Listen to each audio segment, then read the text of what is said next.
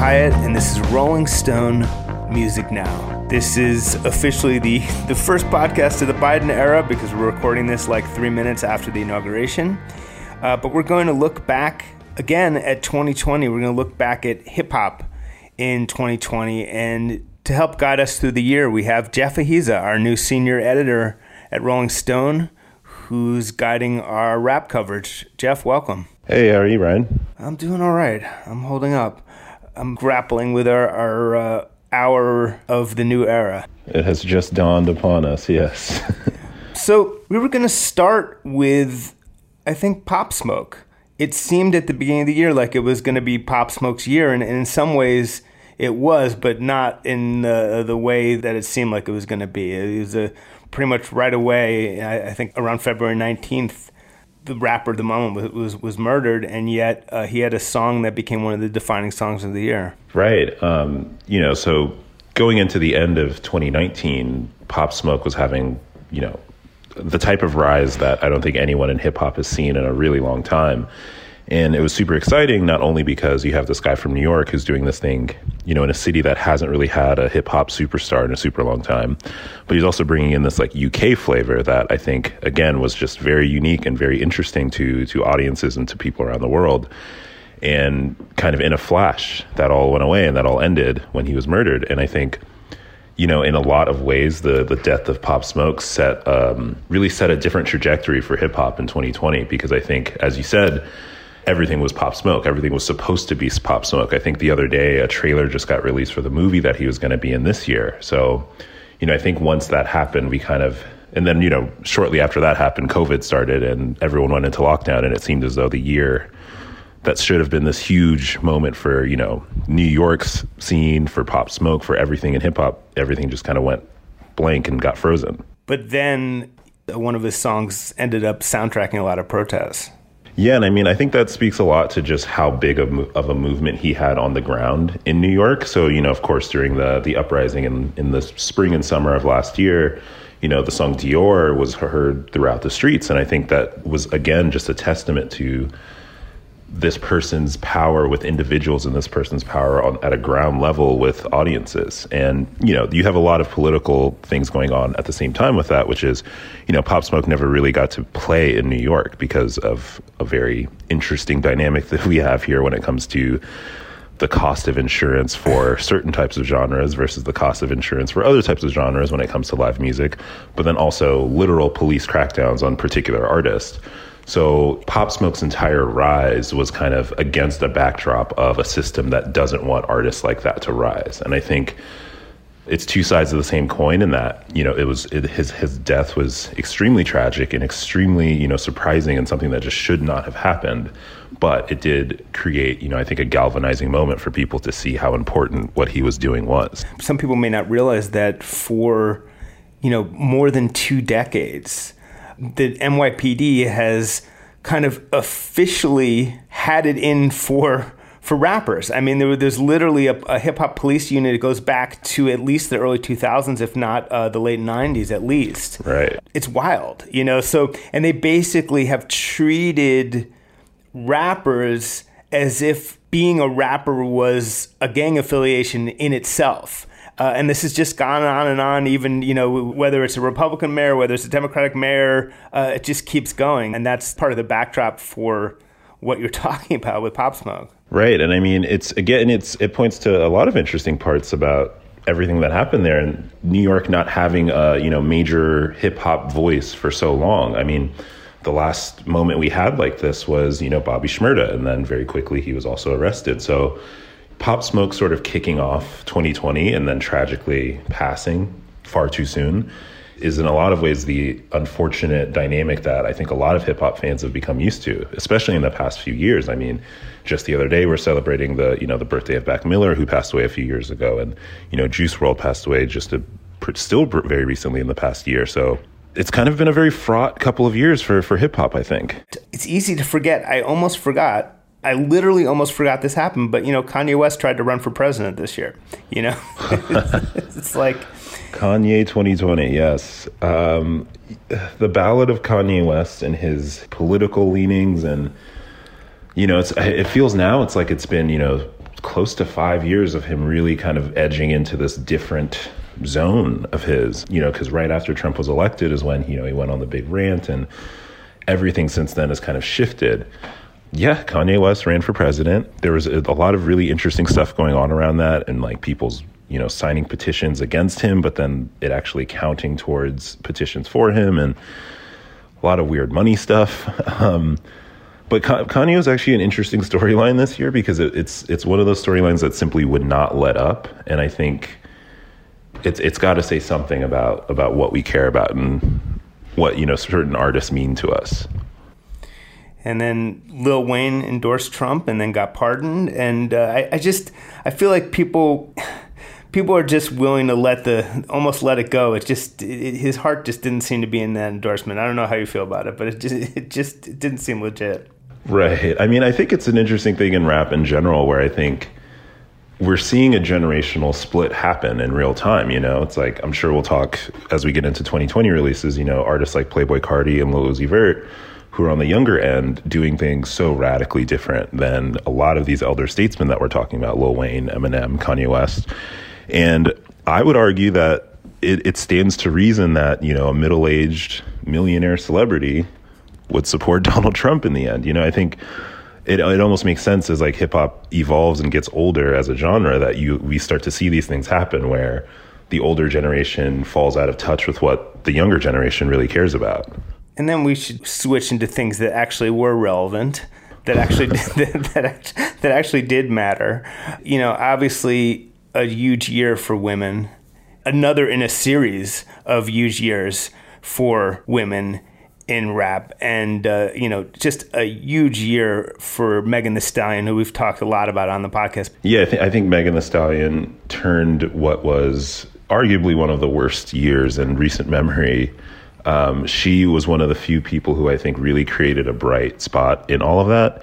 And I mean, that's, simultaneously as she's going through a personal trauma of her own, being the victim of a shooting and everything. And, her storyline and the way that she carried herself through everything, and with the release of Good News, I think she really kind of set the groundwork for what being an artist in this new era looks like. And, of course, she's a female, rapper, she's a female musician, and that is groundbreaking in its own right. But I think it's really important when we look at a lot of what women have done in rap music in the past year as, it's not necessarily separate. I mean, it's certainly not separate from hip hop at large. And I think it really speaks more to just what it takes to be a relevant artist in 2020 and beyond.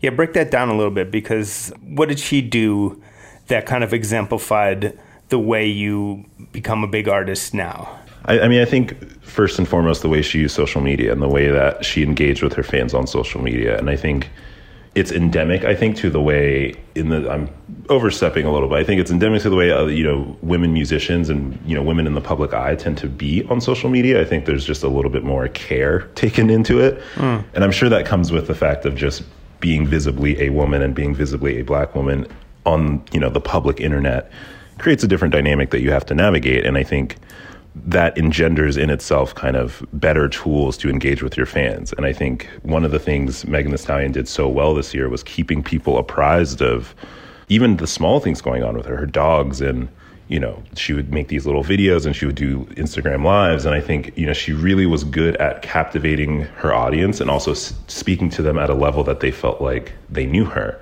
And, for an artist as big as she was last year, and you contrast that with someone like, let's say, Drake, who even now, very rarely posts on social, very rarely comes out and speaks or gives interviews or talks to anyone.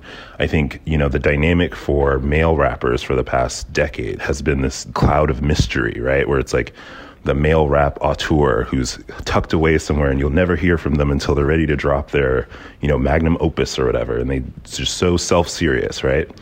And I think with an artist like Megan Thee Stallion, it was like you got to be a part of the fun. You got to be a part of everything that she was doing and everything that she was about. And I think that's just the way things are now. I think that's, call it Gen Z, call it TikTok or whatever you want to call it. That's just the way people engage with the world now. So I think as a musician and as someone who's such a big, has had such a big impact on rap music in such a short time, she's really setting the groundwork for how I think everyone's going to have to behave pretty soon. Fuck being good, I'm a bad bitch. I'm sick of motherfuckers trying to tell me how to live. Whack hoes hate under my pictures on the gram. I was blown away by a lot of what she did. I love Girls in the Hood so much because it's pretty unusual this late in the game in 2020, now 2021, to throw back to history that blatantly and to flip history that blatantly. I really enjoyed both the respect for the past there and also the total gender flip of a sometimes misogynistic group. The other thing about her, and I've talked about this before, is just I wonder when she makes something like Body how conscious she is of how much those things are going to kill on TikTok. Kind of to the last point, I think that is increasingly something that labels and artists and everyone in that realm is aware of, I'm sure. I think Megan Thee Stallion makes music that is, without trying to or without, manufacturing it, it just naturally is perfect for a platform like TikTok. TikTok is all about rhythm. It's all about dancing. And when you have someone like Megan, who that is her gift, I think it just always is going to hit. But yeah, I don't know how anyone could have anticipated just how big that song got. Well, it's also like if you're just embedding constant hooks into the music, you can have a song. She has songs where multiple bits of songs have become their own TikTok memes. That you have songs that have been broken up into 4 different parts, all of which have their own meme, their own dance. It's wild. She's just really good at that, whether she's trying to or not. It could be just if you make music that's good enough, it just it translates without even trying, which I can't help but think that's the case. Seeking the truth never gets old. Introducing June's Journey, the free-to-play mobile game that will immerse you in a thrilling murder mystery. Join June Parker as she uncovers hidden objects and clues to solve her sister's death in a beautifully illustrated world set in the Roaring '20s. With new chapters added every week, the excitement never ends. Download June's Journey now on your Android or iOS device or play on PC through Facebook Games. What's up, everyone? It's Reality Steve, your number one source for all things Bachelor Nation and reality TV. Every day, I'm giving you the behind-the-scenes juice and your info on all your Bachelor Nation stories, and also interviewing some of your favorite reality stars. My name has been synonymous with spoilers, but I'm so much more than that. Give me a listen. The Reality Steve Podcast, part of the Believe Network. Just search BLEAV on YouTube or wherever you listen. There was some disturbing sort of sexism in the initial reaction to when she was shot. It feels like some people took it a little too lightly, and then it kind of turned around and there was a backlash to that initial reaction. It seems like. Right. I mean, I think it's part of the ongoing culture war, if you will, and I think, especially when it comes to rap fans, on the internet, I think there is such a baked in element of meme culture, a baked in element of everything is jokes or everything is up for grabs when it comes to making fun of something, that situation really highlighted, certain levels of misogyny for sure. And also just levels of, violent ideation. I think, this thinking that, getting shot is like a badge of honor or something is really actually not true for anyone who's been shot. I mean, we started this podcast talking about the death of Pop Smoke, and I think, especially on the hip-hop internet, people can forget that these are real lives that we're talking about, and it's not just this movie that we're all watching. Well said. The other thing, among the many things that happened, was Lil Baby obviously had a huge moment. It took him all the way to the cover of Rolling Stone. What did you make of the year he had? Yeah, he was another one who really... capitalize always feels like such a bad word to use for artists, but he was someone who, saw the world around him and really figured out his place in it. I think, the biggest moment for him was, during the protests, and he puts out that video. And I think it's still something that people reference and talk about, that's what artists should do. That's how an artist could handle a moment like that. And I think, for someone like Lil Baby who was already having a huge year, who was already, collaborating with everyone, top of the charts, for him to kind of take that moment and be like, I'm going to do something that is just for the sake of a good thing. I think that really put him over the top as, an artist for the new era that we're entering. And on the same label, which is Quality Control in Atlanta, and we had the founders of that label on the show not long ago, is City Girls, and we were just talking about them in the Albums of the Year episode, but just a really distinctive group who also had a huge year. I mean, they also, responded quite well to the moment. I think in the list of my favorite music videos of the year, I had their video in which they kind of do the OnlyFans send up, if you will. And yeah, I think City Girls, since, my exposure to City Girls starts with their Drake collaboration, which is an embarrassing thing to admit. But I think, they have really done a good job at honing in on what they're doing. And, we talk about women in hip hop. We talk about, the growing audience of women in hip hop. And I think City Girls is a really good example of why pigeonholing women in this industry is a bad idea. Because you look at someone like Megan Thee Stallion, you look at Cardi B, and you look at City Girls, and you have three very distinct artists doing their own thing in each lane. So it's really interesting to see them kind of take off in the direction that they've taken off in. And let's talk about Lil Uzi Vert, who had a very big album last year. It was a very interesting thing because if I remember correctly, it was right around the start of the pandemic when everything was locked down and the world seemed as strange as it could possibly seem, as though up was down and down was up. And sure enough, Lil Uzi Vert's long-awaited Eternal Atake appeared on the internet. Uzi and, similarly Playboi Carti have, these very, very rabid fan bases that for several years now have been doing everything they could to create snippets and turn Instagram live sessions into, full audio mixes that they can then listen to on their own. So to hear a full project from Lil Uzi Vert after so many years of it existing as like a mythological creation was really interesting. I mean, and he certainly delivered, and then shortly after released the deluxe edition, which had, several leaks that people had been anticipating full versions of for a really long time. And, I think out of every new-ish rapper in the game right now, I think Lil Uzi Vert is probably he's the most secure. I feel like with the releases he had this year, starting with Eternal Atake and then the Future collaboration, and there are already rumors of a Travis Scott collaboration coming down the road. I think he is firmly in his bag, for lack of a better term. Yeah, it was interesting to hear him with Future, who's one of my enduring favorites of the past decade or so. What did you make of that kind of encounter, that collaboration? It's actually really interesting to me because I feel like, and I'm as big a Future fan as anyone. I have followed his ascent since, the early mixtape days. But I think as he gets a little bit up there, maybe not even just in age, but as his career, the time that he's been in rap expands, he's always looking for ways to kind of stay fresh and stay dynamic. He had the tape with Juice WRLD a while ago, and I felt like that tape was a bigger deal for him than it was for Uzi, which is a very interesting dynamic to find yourself in, where you have this artist who is, maybe been making music for half as long as you. And yet, you're at this point in your career and he's at this point in his career where, Future being on an Uzi tape is a better look for Future than Uzi being on a Future tape.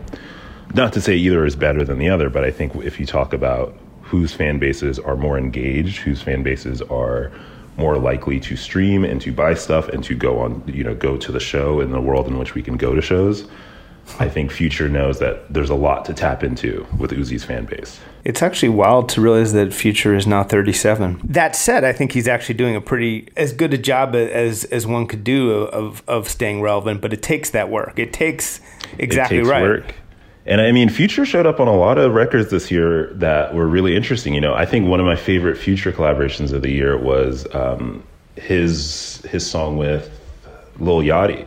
Pardon Me. It never feels like you're watching someone who is too old to be doing what they're doing. Like, even when he shows up on tapes with these younger rappers, he's playing his part. He's doing what he knows these rappers are influenced by. So it's a very nice dynamic. It never feels as sad as like some of the times you see older rappers kind of try to be young and it's like, oh God. Yes, I did his cover story. It was already 4 years ago, and it does feel, because of the speed at which hip hop in particular moves, it feels like at least twice as long. But he's still there, and he has that savviness of he'll grab the right collaboration at the right time still. So, but I think you're right. It was bigger at that moment. It was bigger for him. with Uzi, there was various times people thought he might be retiring and stuff. Like he's always been a little bit elusive. Right. I mean, it's a very funny thing to hear, a 22-year-old rapper talk about retiring, but that's the world we're in. I don't know exactly how old Uzi is, but, I think he's been talking about retiring for at least the past 3 years. So it's very funny to think about the mythology that exists around some of these guys who are so young still. And he's very good at forming that mythology, obviously. And he's 26, yeah. So he was probably 23 when his initial retirement threat came through. But all that stuff is super effective, and it is. And there isn't just one strategy. It's like you were talking about. You were talking about the Megan Thee Stallion strategy versus male rappers who bide their time, and obviously what Uzi's done is really worked for him. Yeah, but at the same time, artists like Uzi, I mean, his fans live and die for his Instagram lives. And he just shows up in his car and he's playing songs, and I think his level of engagement with his audience is still. He's a little bit more of a digital native in that way, where it's almost purely ephemeral on the internet, where you've got a guy like Kendrick Lamar who where has he been? There's certainly an album coming. There's certainly music coming. He's certainly a musician who works. But I think it's such a different way of doing things when you kind of that's more yourself. Right. He operates in a truly old school way, like a 70s artist who disappears between albums, and you don't hear a damn thing that he's doing. I mean, you don't even see a picture of him. Yeah, Kendrick Lamar can come out tomorrow with a new record, and he's got a whole new hairdo. He's inches taller or something. It's going to be a completely different person.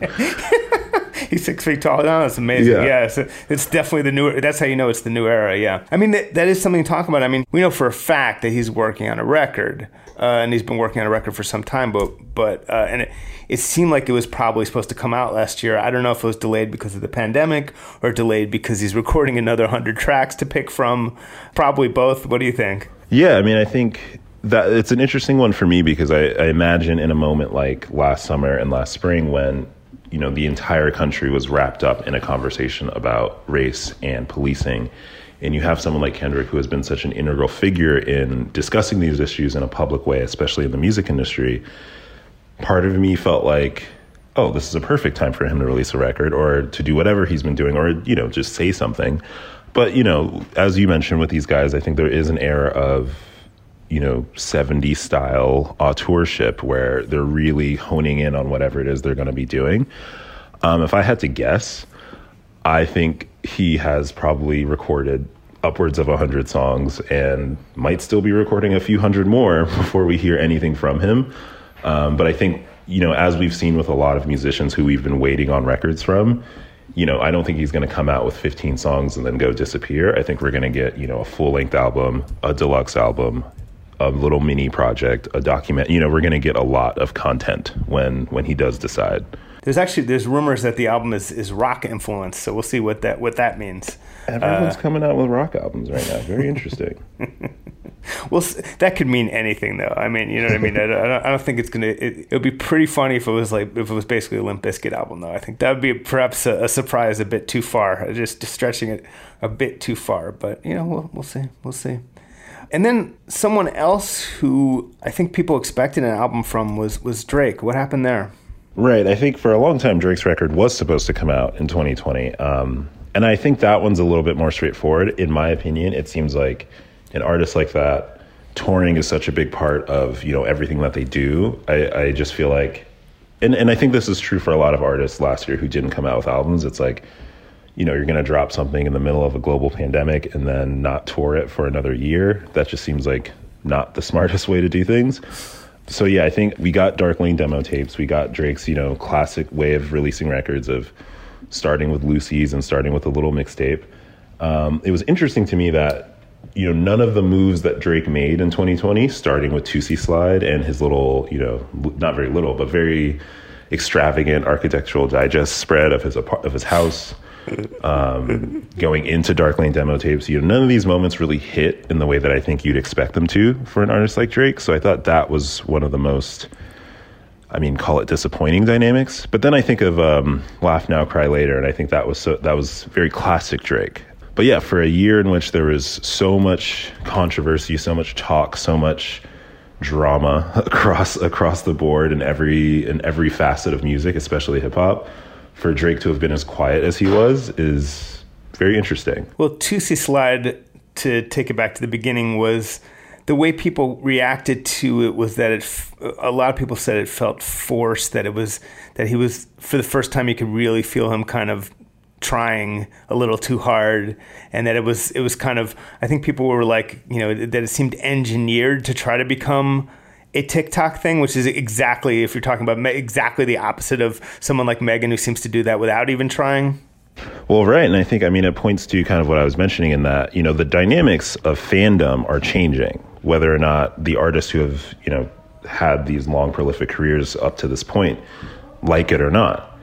And so, a situation like Toosie Slide it didn't feel desperate to me. It definitely didn't feel like it was Drake's natural position. But, at the same time, it makes total sense to identify as, one of the biggest celebrities in the world that, kids are doing this now. I've got to figure out some way to engage them on that level. And to be fair, on repeat listens, Toosie Slide, I kind of like it. I like it. Yeah, it's not bad. It's not bad. What else is worth saying about this state of Drake? Because it felt, I think it's unresolved, because we don't really know until we hear. It just wasn't the year it was supposed to be. So I don't think we can really say where things are at until we hear that album. Which he did drop the title. He dropped the title in August. No album. Right. We got Certified a nice, Lover. Yeah. Dramatic, album trailer from Drake, which gives me hope as a Drake fan, because it means he's back in his feelings. Has he ever left his feelings? Yeah, I think every time he tries, it just doesn't work. He's a permanent resident of his feelings, I would argue. But long story short is I don't think we're even close to being able to count Drake out, although it feels like there's people who want to go there with him, who want to kind of try to count him out. Since he came out, people have been trying to take him down. Not me, though. Has there ever been a moment of questioned faith in him, or have you been kind of a fan all the way through? Well, I think that what's interesting about Drake's fans is that it's not necessarily cool to like Drake, or at least to publicly like Drake. I don't think anyone out here is like, oh yeah, everyone in the world is just like big. You walk around and see guys just loving Drake. Like, it's just not, it's like you're kind of supposed to pretend you don't like Drake, if anything. So I feel like, as a Drake fan, it's like you don't ever really come into it with being like, oh, he's lost it or something, because it does seem like a kind of personal fandom or personal relationship. And he raps about this all the time, where it's like he makes music for people to get into their own feelings with. So it's like, even if Drake puts out a bad album, if he puts out the perfect breakup jam, like, I'll be there with him. Jeff, I wanted to take a broader look. It obviously was quite a year. Huge moment for Black Lives Matter, uprising across the country, a pandemic across the country. In the largest sense, how did hip-hop deal with this wild and sometimes very dark year? Yeah, I think across the board in the space of culture, you saw a much different engagement with issues of social justice and, calling things by their name. I think, we've definitely in this country seen a number of flashpoints and moments in which the issue of police brutality has arisen, or the issue of white supremacy, or the issue of, systemic racism.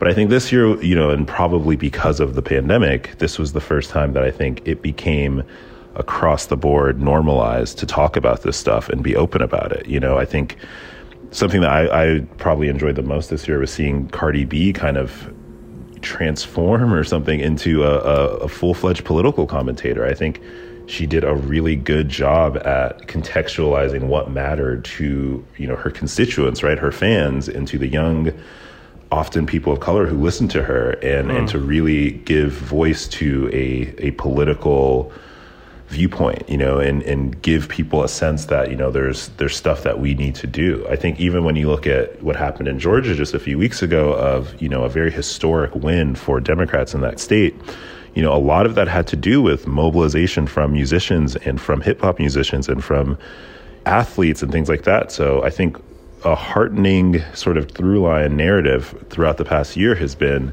finally, we are talking about this stuff. We are no longer doing the thing of, maybe halfway putting your foot into saying something kind of progressive or kind of radical.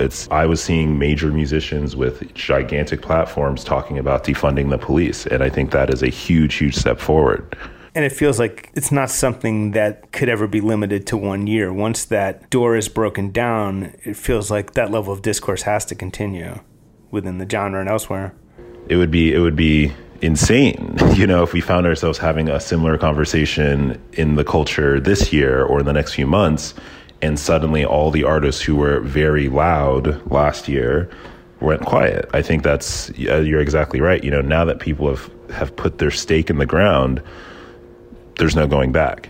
It's going to be interesting, again, when Kendrick comes out, because he has been a voice on these issues. Sometimes he's been a contrarian voice in some ways. Sometimes he'll say something that is a little surprising or a little controversial.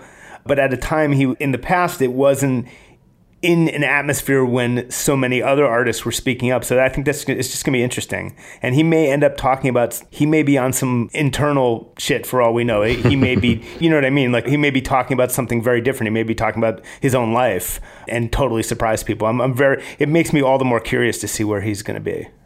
Yeah, I think it won't be expected. Whatever we get from him won't be what we think we're getting. Maybe let's turn our eyes to 2021. What are you most looking forward to?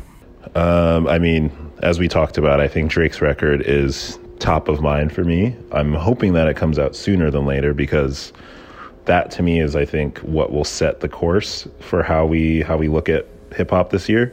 But beyond that, I think, I'm very curious about what might happen with this Travis Scott Lil Uzi rumor.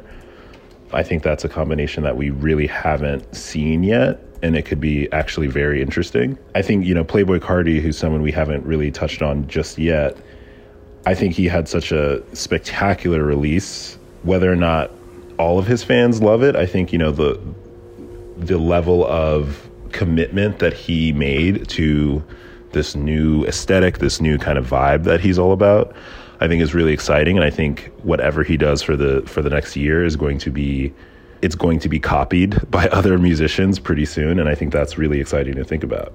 Yeah, I was going to jump back to that, but since you mentioned him, right before the year ended, like literally on Christmas. The buzzer beater. But a total buzzer beater. Here's the very long-delayed Playboi Carti album, which you loved. Some people really hated at first and then turned around to love. Some people still hate. It was a polarizing and experimental and interesting album. Yeah, I think what we've seen, and it's probably a bigger theme that touches on everything from the past year, is hip-hop is increasingly just the genre. It's just music. I think if you were to talk to kids who are, younger than 16 right now, they wouldn't see hip hop as this like specific genre and be like, oh, I'm boom bap or this or that. They just see rap as what everyone in the world listens to all the time. And I think what's really interesting about that dynamic is now you have artists like Playboi Carti who are really taking what that means to a different scope entirely. Like, I don't think Playboi Carti has like the biggest punk bona fides out of any musician that talks about punk music. But I do think that what he's doing and bringing that experimentation into, the rap context is really shifting what listeners think of the boundaries that have existed between genres for so long. And that to me is the most exciting thing about his music. And also, he ends the album with a Bon Iver sample. And to me, you just can't beat that. You would not think Bon Iver would have had a big 2020, but between, Taylor Swift and Playboi Carti, Bon Iver just will not go away. Yeah, he is quietly the king of everything. It's weird. Whether he's doing his low voice, whether you're sampling his high voice, you don't. It's just he's covering. He's got it all. He's got the range. He's got the range. He's covering all vocal ranges, all genres. He's just he's the quiet king of everything. That's interesting. You think that people are going to be jumping on some of the trends that Playboi Carti established? Oh, absolutely. Because already what's going on in the realm of internet rap, the hyper pop genre. You think about bands like 100 Gex and stuff like that. Mm-hmm. I think there's already been an interest in a lot of mainstream musicians in tapping into whatever that energy is. And I think when you look at what Playboi Carti just released, it actually grafts onto that quite nicely. I think, you know, by the end of 2021, we're just going to be going to rap shows and it's going to be indistinguishable from like noise shows.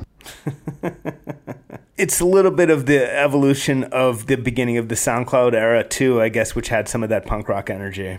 Right. And those really, really distorted drums that sounded like they were made on broken computer speakers. Exactly. It's sort of a much more elegant and developed version of that. And it's sort of, it's interesting because, again, like I can't remember, nothing made me want to listen to it more than when some people were immediately like, this is, you know, within minutes of the release, were like, this is trash. I was like, oh, I need to, right. I'm definitely putting this on right now. When the reactions are that strong, it means that the artist did something. That's right. And then, well, to go back to the year ahead, what else are you looking for? What do you see happening? Predict this whole year for us, please. I genuinely think the punk sound is going to be a pretty dominant force in what we listen to in hip hop. I think we're probably going to see a lot more. I think we're going to see a lot more emotion in rap. I think the past few years has been all about, you know, songs that address mental health, songs that address different issues that people face personally, and I think that is going to be a bigger dynamic in 2021, mainly because as we get out of this pandemic, which I hope we do get out of, we're going to be faced with a world full of people who just spent a year by themselves. And I think we're going to have a lot of music that addresses that in really different ways. Who are kind of the baby artists that came up in 2020 that you're looking at for this year? I think 2020 was a hard year to be a new artist. I think there's a lot of people who have been vying for some notoriety. I think a lot of eyes have been on Detroit. I think there's this group out there called Shitty Boys that I think are really interesting. I think the one guy's name is Babytron. But I'm actually really interested in what's going on in Houston. I think there's a lot of interesting rap going on out there that's actually a lot more experimental than what most people are used to when they think of that city. You know, off the top of my head, I think of guys like Baby Cody, Tisa Korea, who really just sound kind of strange, for lack of a better term. It's like it's music that is very different. It's out there. And I think as we enter into whatever this new future that we're in is, it's like I always think of like sci-fi movies when, you know, there's like teens listening to music and it just sounds like complete craziness. Right. Like that's genuinely what I think we're headed towards.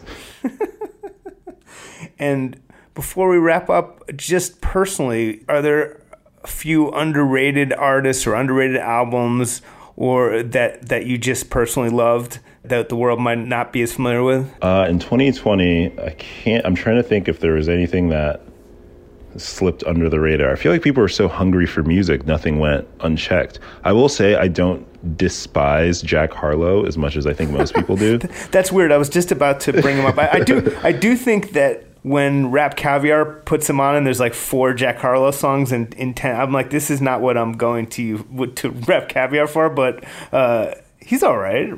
No, I really wish like the apps and stuff hadn't really found him and he was just some like kid doing his thing, because that would have been way more fun for him. I think he got so big that it's like, okay, you're clearly this is clearly something that you guys want me to hear. Yeah, right. I think that's exactly right. If it wasn't being pushed on people or seeming to be pushed on people, it'd be like, oh, it's actually kind of good. But when it's thrown at you this hard, you're just like, it's a little off-putting. But yeah, no, I mean, he's not without talent. I think it's fair to say. Right. And we started by talking about it. You wrote one of your first acts at Rolling Stone was to talk about how disappointing the Eminem second effort was, you know, and you learned that Eminem still has, you might even say, stands out there ready to take you on, which is, you know, it is what it is, I guess. Yeah, I mean, I have a lot of respect for people who are devout followers of anything. I think, you know, it doesn't change how I feel about the record, but I feel for them, you know. I'm a Phoebe Bridgers stan, so if anyone were to talk reckless about Phoebe Bridgers, I would probably send them reckless emails too. And finally, before we run, just your top 5 albums of the year across genres, whether rap or anything else. Well, I have to, in no particular order. I think the rapper Navy Blue is coming out with really, really extraordinary music right now. His debut came out last year. It was called Ada Areen. That was a very special record to me. obviously, Phoebe Bridgers, my girl. I thought that was one of the best things that happened musically last year.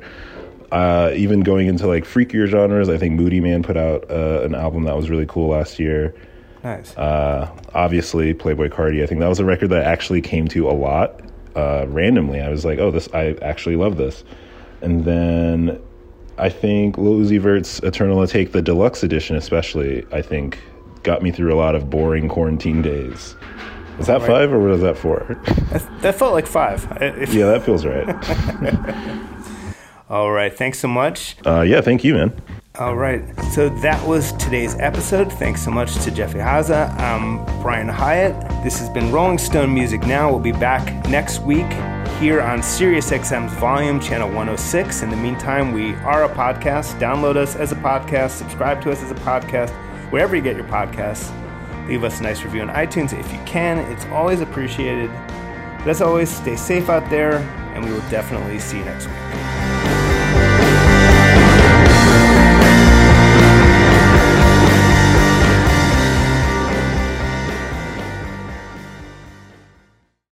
Welcome to Talkville, the ultimate Smallville rewatch podcast. Guest star Sarah Carter as Alicia Baker, although I didn't really work with her a lot. But Tom did, and they had some real big smoochy scenes. Yeah. Can we talk about that? Could there be any more sex? What was a 3-page makeout scene that just kept going? Good Lord, we get it. They have chemistry. Jump in now or catch up on any of the past seasons of Talkville on YouTube or wherever you listen.